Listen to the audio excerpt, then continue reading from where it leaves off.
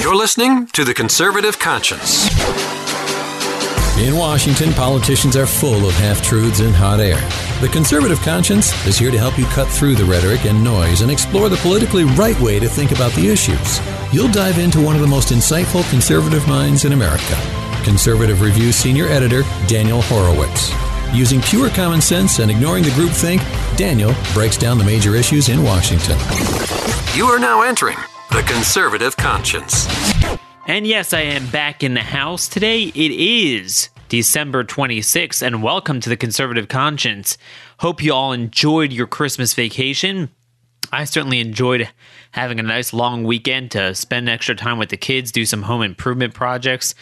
In fact, every muscle in my body is so Charlie horse now. Pretty much my vocal cords are the only part of my body still working. I can't even type properly now. My forearms are just blown up between just all the woodworking and taking down wallpaper and who knows what else. But really, really enjoyed it. And I know, some of you guys are off all week. I wish I were. But life must go on, because the truth be told, while everyone thinks this is a slow news cycle, and it is a relatively slow news cycle, but that's only if you define a news cycle by what the media reports on. What the media doesn't report on is more important, and sometimes that's slow while the media cycle is fast, and sometimes there's a lot going on while the media is slow. And we actually had another terror attack over the Christmas weekend. Now, we've reached the point where we are close enough to the European dynamic, where we have so much Islamic immigration from the Middle East over the past 2 decades, that it's no longer even news when someone we brought to this country, either recently or many years ago, or as a child of those we brought in from the Middle East, goes and executes a plan, is either thwarted, or it's a botched plan, or certainly if they don't bring anything to fruition and just kind of, get caught up in an FBI sting, it's not even national news anymore. It's not even news at almost anywhere. So what I'm referring to now, although there's really been a lot going on, but one particular incident, if you haven't heard, in Harrisburg, Pennsylvania, nice, sleepy Pennsylvania town, small state capital, where there was a terrorist who shot at police at 3 different locations until he was finally gunned down in a gun battle. Luckily, no one was killed. One officer, I believe, was lightly injured. And DHS confirms, DHS press secretary Tyler Holton confirmed that this guy, Hamid Aminim El Mufti, boy, is that a mouthful. This guy was an immigrant from Egypt who later became a naturalized citizen, just like you and me, unfortunately. So many of these people becoming citizens. And he was a beneficiary of chain migration, brought in on an F-24 visa that's from being sponsored by a family member. And the interesting thing is that on the same day, this happened late Friday, that while this terror attack was going on, another guy, Jalil ibn Amir Aziz, was being sentenced in federal court in Harrisburg for material support for ISIS. This was a guy in 2015. He threatened to behead Barack Obama as president. And now, the two have nothing to do with each other. This was just the sentencing. But the thought cropped into my mind, wait a minute. We now have I was like, there's 2 people just from Harrisburg alone? We're not even talking about Brooklyn, New York, the notorious places where you have large communities of radical Islamists. This is a problem everywhere. I broke down last week, country by country, roughly 47 of them, how much immigration we've taken in since 9/11. We brought in roughly 2 million from these predominantly Muslim countries. Egypt, we have a tremendous amount of immigration from in recent years. Egypt, Bangladesh, Pakistan, all these countries have supplied us, and we've willingly, taken in as many as we can and plus more over the last number of years with no regard for who they are. What are their values? And what I've noticed now, I don't even have time to write about this all the time, but on a daily basis, I'm seeing stories, now not pervasively in the media, but, just some sort of local Fox affiliate, local, paper reporting, because I follow on Twitter, some really good guys on national security, so they follow this stuff, but otherwise you'd never know.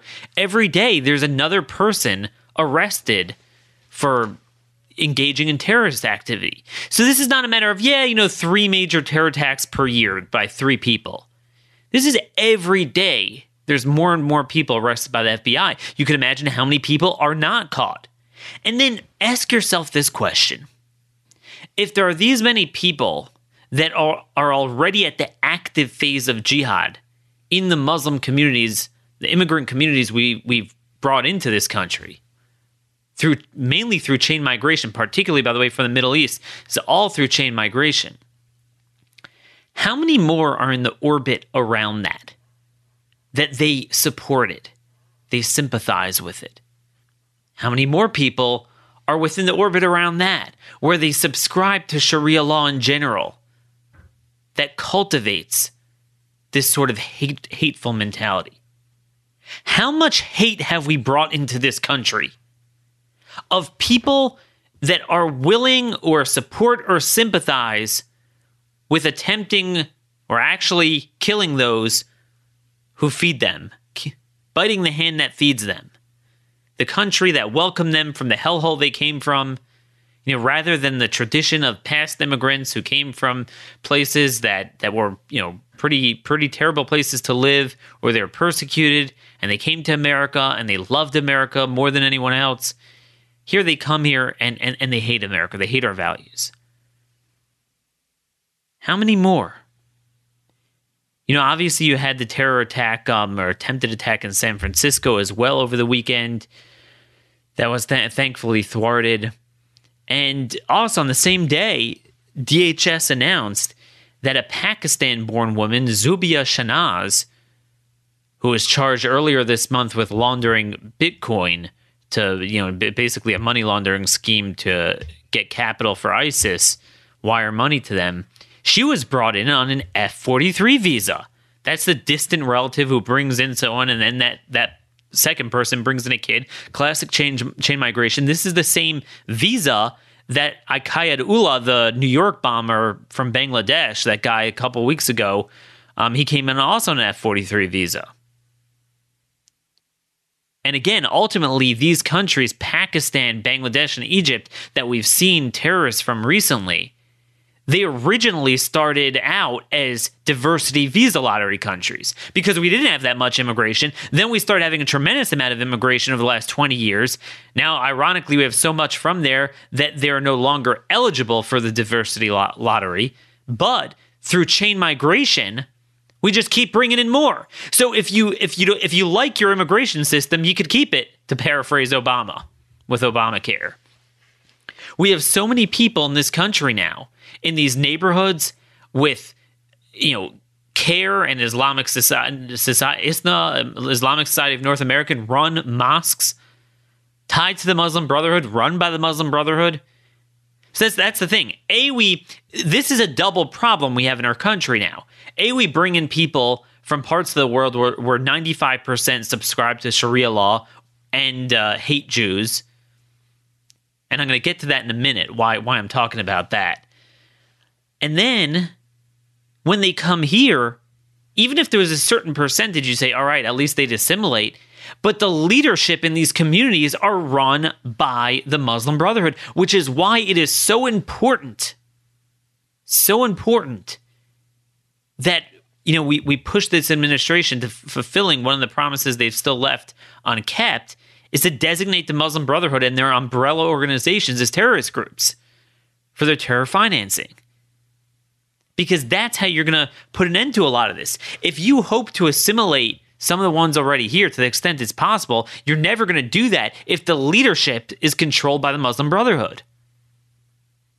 I was speaking to our national security guy here, Jordan Schachtel, earlier today, and he found this to be an interesting point because I was telling him, this is not just a matter of, designating them as terrorists as, just a tool of going after the organizations directly. it affects the communities. You know, when you see these big mosques put up in all corners of the country, and again, and to be clear, we're all for freedom of religion among those that are already here. You know, there's no freedom of religion to immigrate. But if you're here, we want you to practice your religion. But unfortunately, because of the way Islam is now and the nature of the fact that these mosques, almost all of them, especially if it's a mega mosque, is funded by Muslim Brotherhood international umbrella organizations, as well as often by the Turkish government, by Erdogan, like you saw in that big Prince George's County, Maryland mosque, which is supposedly the biggest one in North America, is funded through several $100 million worth of direct state financing from Erdogan's government. So this is important. You designate them as a terrorist group, you go after the financing, and it stops a lot of this growth. But again, ultimately, you have to put an end to this immigration. It's insane. It just doesn't make sense. So this is what's been going on. Every day you find more and more of this. People that have come in as refugees, families of refugees, or chain migrants, all autopiloted. We brought in diversity lottery, refugees. Now it doesn't matter because they could all bring in their relatives. And over the last 10, 15, even 20 years, they've become citizens by now. And they can all bring in just as many people as you and I can. And none of it, forget about, when we talk about the need for the RAISE Act, which I speak about in my book, Stolen Sovereignty, to put the tools to immigration, the keys to immigration back in the hands of the citizenry, that we selectively choose one by one based on a broad-based criterion that benefits Americans. We often think of that as more of an economic tool. We want productive immigrants as opposed to just family ties where, they're only brought in based on their relationship to someone here, not necessarily based on the skills. But it's really more of a national security issue as well. Because while officially we vet everyone, we know we don't. And when you're brought in just based on family ties, and we've had hundreds of thousands brought in from the Middle East based on chain migration, almost more than anywhere else, guess what? You're going to get more of it, and more of it, and more of it. And these very same families, once in a while you find a family where, again, the parents, they find out their kid is involved in terrorism, they're appalled by it. But like we saw with that Bangladeshi family, they hired care lawyers and, they were fighting this. They had some fighting words for law enforcement. They sounded like they were all behind this. You wonder, how many more of these people did we bring in? And the answer is quite a lot. Of the 2 million we brought in since 9/11, and again, those are just under immigrant visas. Certainly, you have the hundreds of thousands of student visas from the Middle East over the last 15, 20 years, and that number is metastasizing every year. But out of the 2 million, if even only 20% subscribe to Sharia, and that is very charitable. If even only 20% hate Jews, guess what? That's 400,000 people that you just sowed the seeds in our country to cultivate a future chain migration of the same mentality, the same values, the same ethos. What's so tragic here is we need not speculate about the effects of destroying your country from inside, your civilization, your values, your culture, through this Islamic chain migration from the Middle East. You look ominously across the pond to our counterparts in Europe, and you see exactly what happens. And I was thinking about this over the weekend, right after I read 2 articles about Jews in Sweden and their situation due to Islamic immigration. And right after I read those articles, I actually was driving on the highway over the weekend, and I saw right in front of me this by the way, big SUV, which was pretty funny, with a Bernie Sanders bumper sticker. And there was another bumper sticker that said, "No hate in this state." Okay, no hate in this state. Now, this was in Maryland. It was a Maryland license plate. So, no hate in Maryland. And I was thinking to myself, dude, we've got a lot of hate in this state.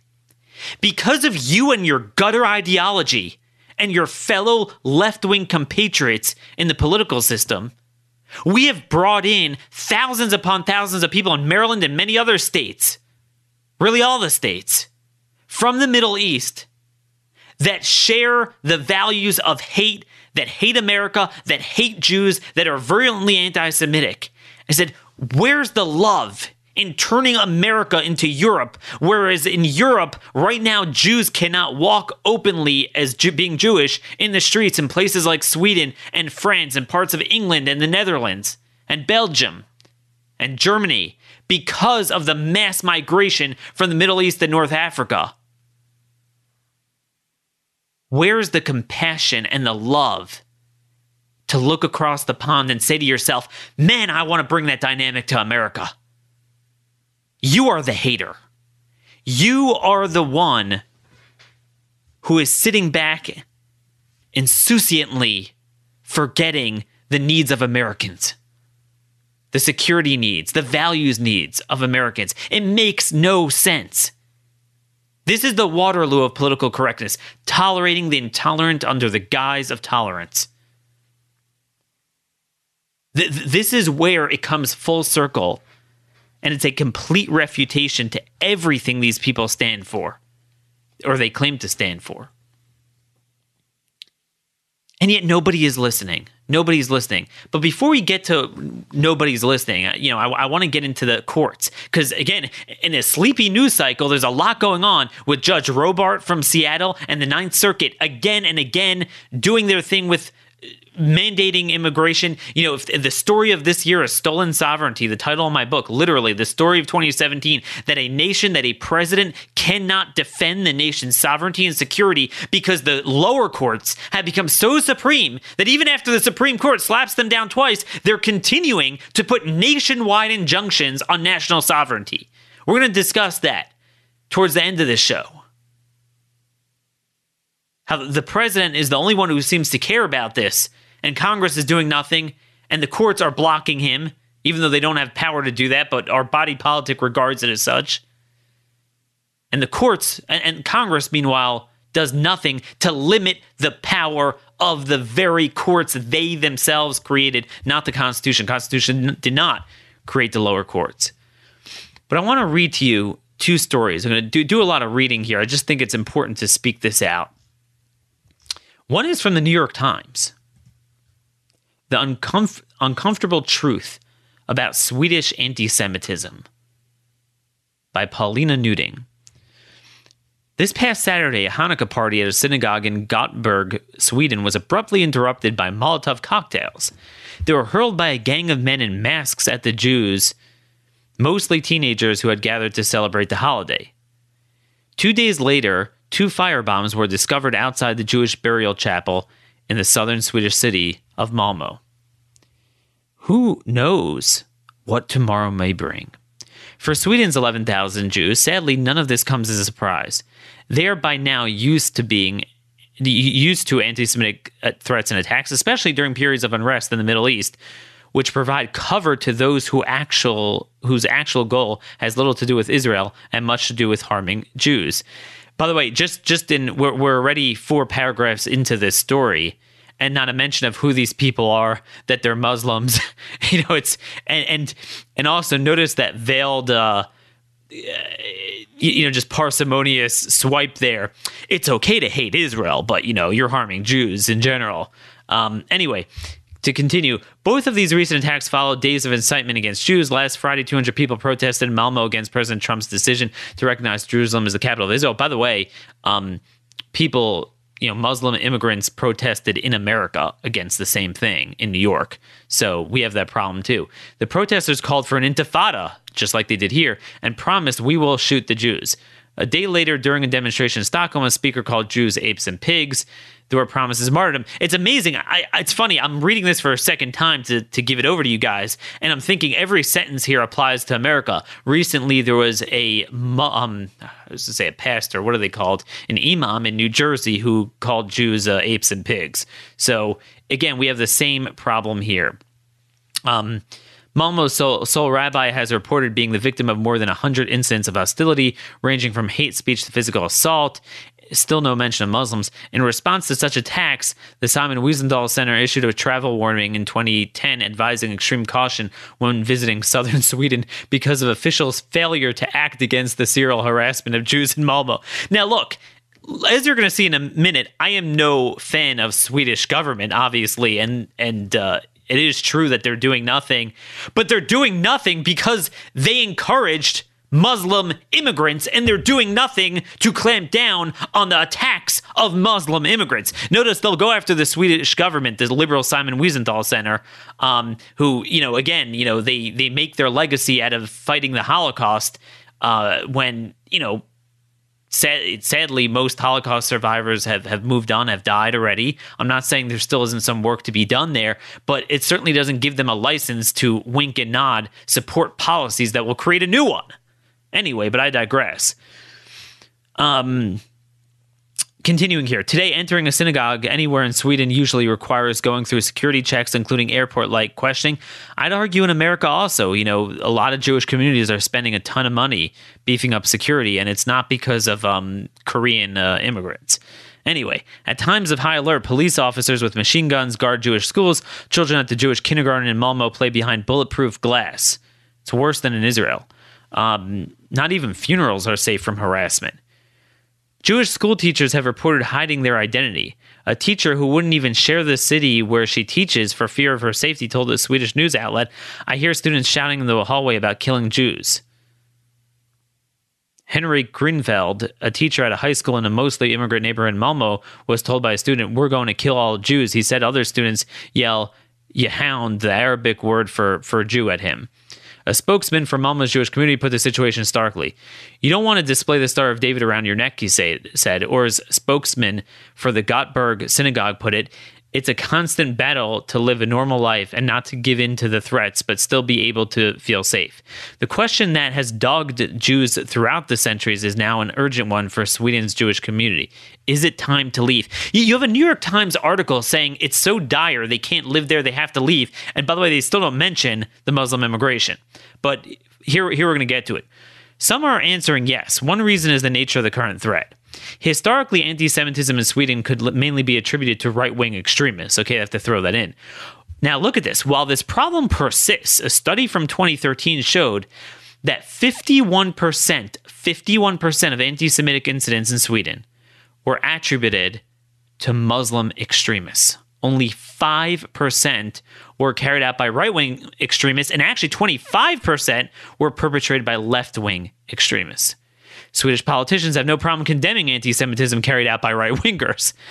When neo-Nazis planned a march that would go past the Gothenburg synagogue on Yom Kippur this September, for example, it stirred up outrage across the political spectrum. A court ruled that the demonstration had to change their route.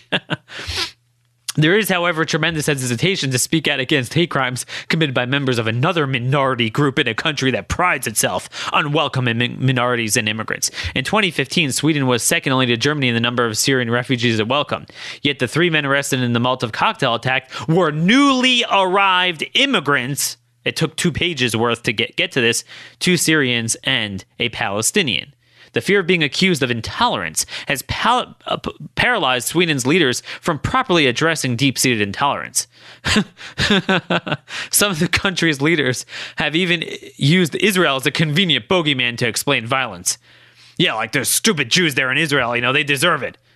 Anyway, I can go on and on. I'm going to link to this in show notes. It's a long article. Let me ask you, fellow liberals in America, and when I say liberals, I'm referring to liberal Jews too, like the Jewish Family Services that have joined the ACLU in their lawsuits demanding that Trump bring in more Islamic refugees. Let me ask you this. Do you want to bring this dynamic to America? Yes or no? And if the answer is no, you tell me if we are about one generation behind these countries in terms of the demographic trajectory. And again, the way the acceleration of the trajectory is projected at this point, we are going to get there within 15 years. How are you going to prevent America from not becoming like Europe, from not being that last refuge for Jews. They can't live in Europe anymore. So they either got to come to America or Israel. Where are they going to live? Should we turn America into Europe? It's a simple question. Where is the tolerance of... this is what I tell people. If you had a part of the world that, let's say, was pervasively white supremacist. Not everyone, but it was pervasive. Just like, 90% of people hate Jews in the Middle East, but it's for good reasons, because it's for Islamic reasons. And, it's kind of because of Israel anyway. So that's the good type of hate. But let's say it was the bad type of hate. Let's say they hated blacks and Jews and whoever else, and they came from a certain part of the country where that mentality, those values were pretty pervasive among the people. Would you say, hey, let's go bring in 2 million more and have it autopiloted on chain migration to bring in even more? Nobody would. They'd shut that down in 2 seconds. In fact, the courts would probably ban immigration from there. Because the courts could do anything now. Yet somehow, when it's rooted in Islamic supremacism, it's okay. I'll never forget.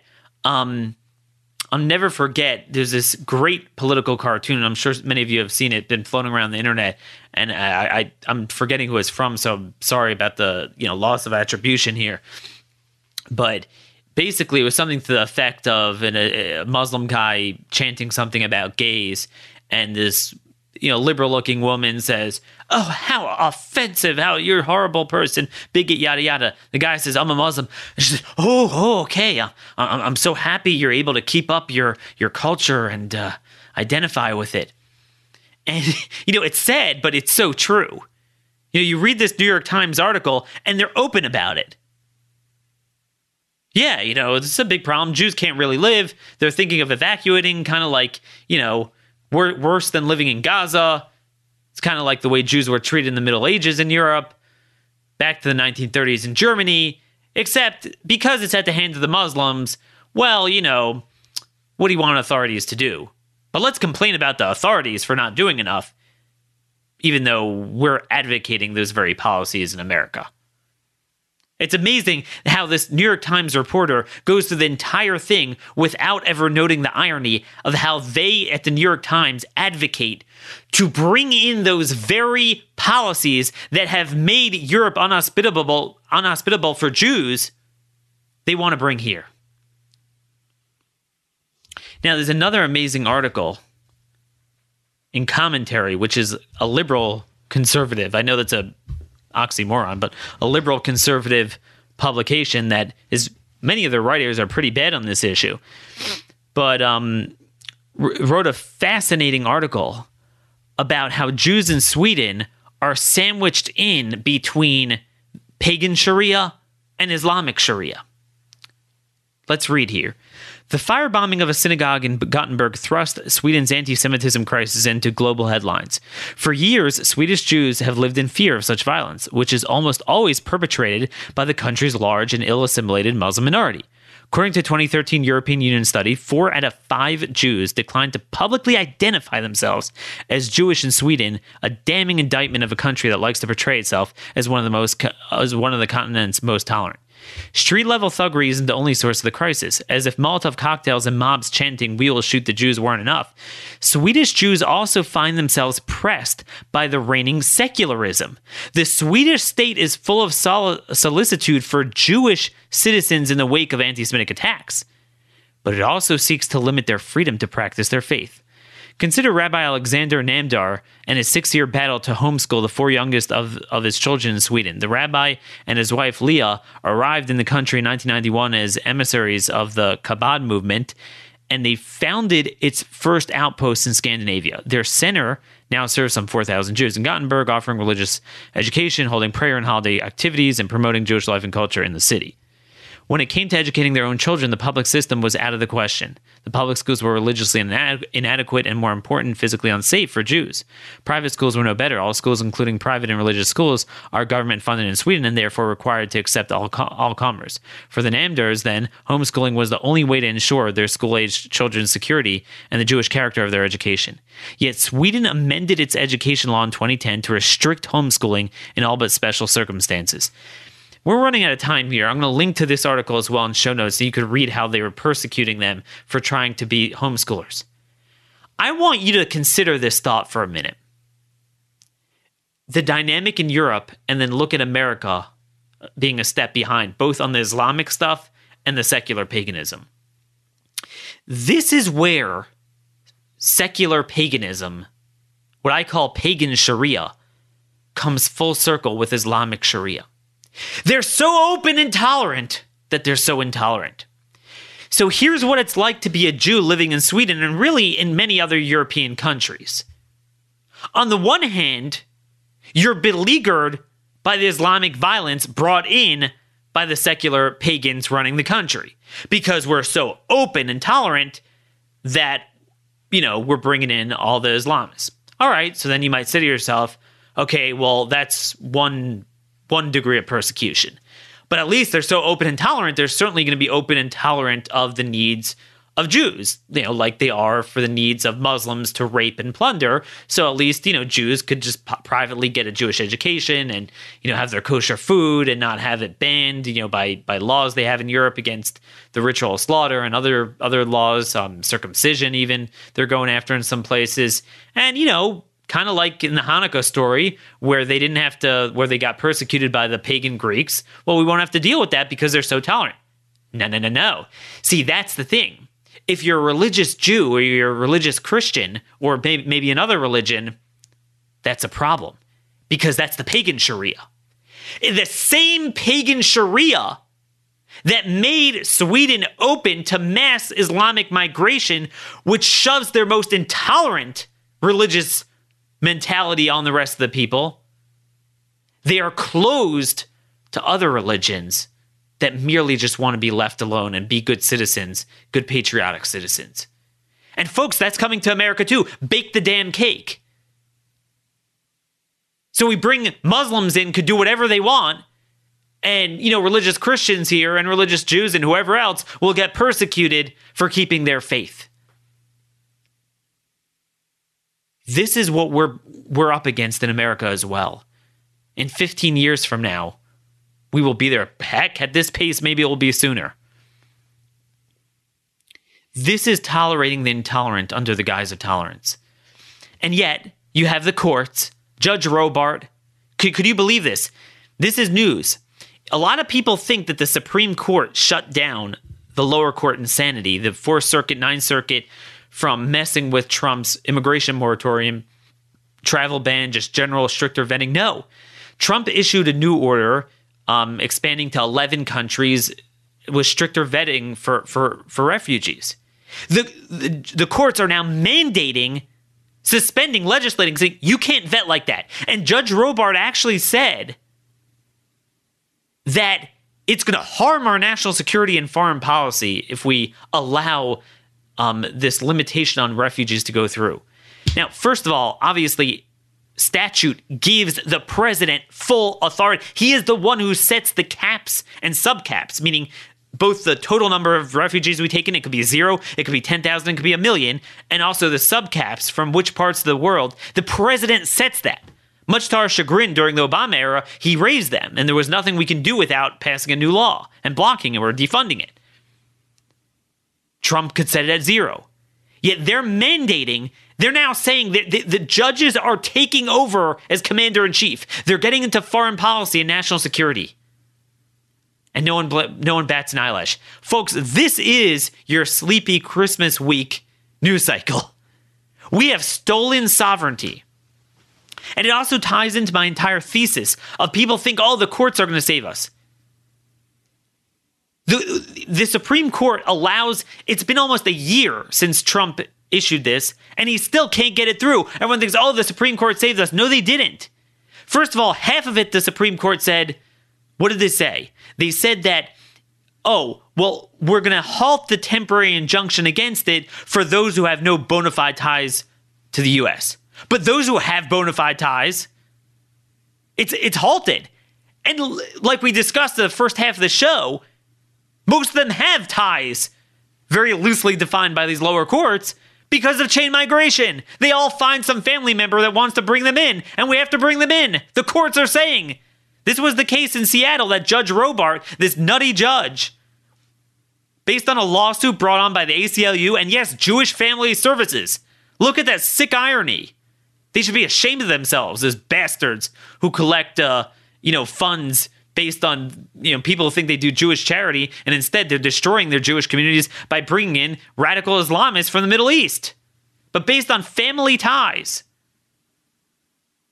The three conservative justices, if you remember, Alito, Thomas, and Gorsuch, they said, wait a minute, Roberts and Kennedy and you other guys, what are you doing here? There's no shred of legitimacy. The president has the authority to do all of this. How could you allow any injunction to remain in place from the lower courts? So first of all, they didn't rule on the merits, even on bona fide ties, and on non-bona fide ties. And on bona fide ties, the injunction is still in place. And indeed, the Ninth Circuit already ruled on the merits.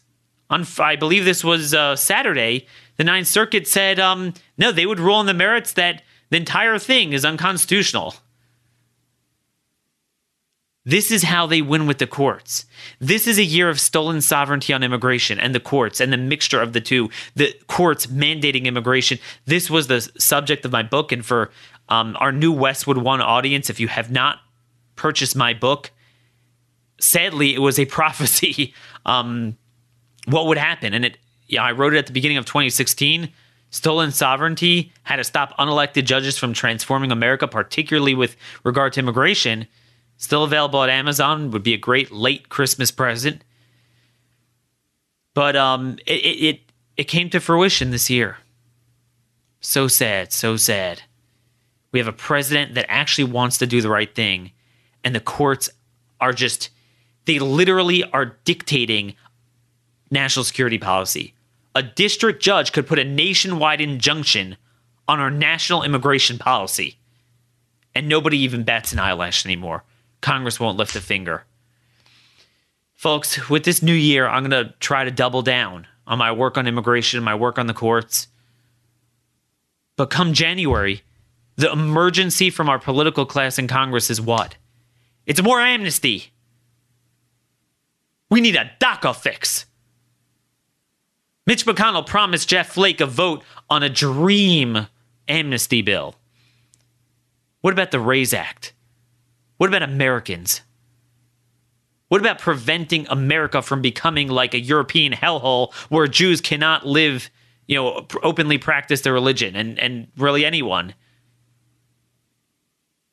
But I mention that because this is what you need. If you have a sanctimonious friend or relative that's virtue signaling about, oh, isn't it? We need to love people. No hate in my state. No, you little bastard. You are the biggest hater around. You are the hater because you sit by callously virtue signaling to bring in more and more people who hate all of us. Who want to bring a second Holocaust. Who chant intifada in our own streets. Who perpetrate terror attacks in our own streets. Who plot against Jewish institutions and all American institutions, particularly Jewish institutions, in our own country. We will not continue to bring this garbage in our country. We will fix the courts this year, God willing. We're going to double down on this work. Man, I just worked myself up. I feel like making some phone calls to members of Congress right now. But send me your thoughts and your ideas, how to deal with this, how to raise awareness. But my promise to you is we are going to follow the stories that others do not, but they are even more important than the stories that are in the news. So for those of you joining us from Westwood One, this is very much what the conservative conscience is all about and what we're going to double down on and improve upon in the coming new year. Thank you all for listening. God bless. This has been another episode of The Conservative Conscience.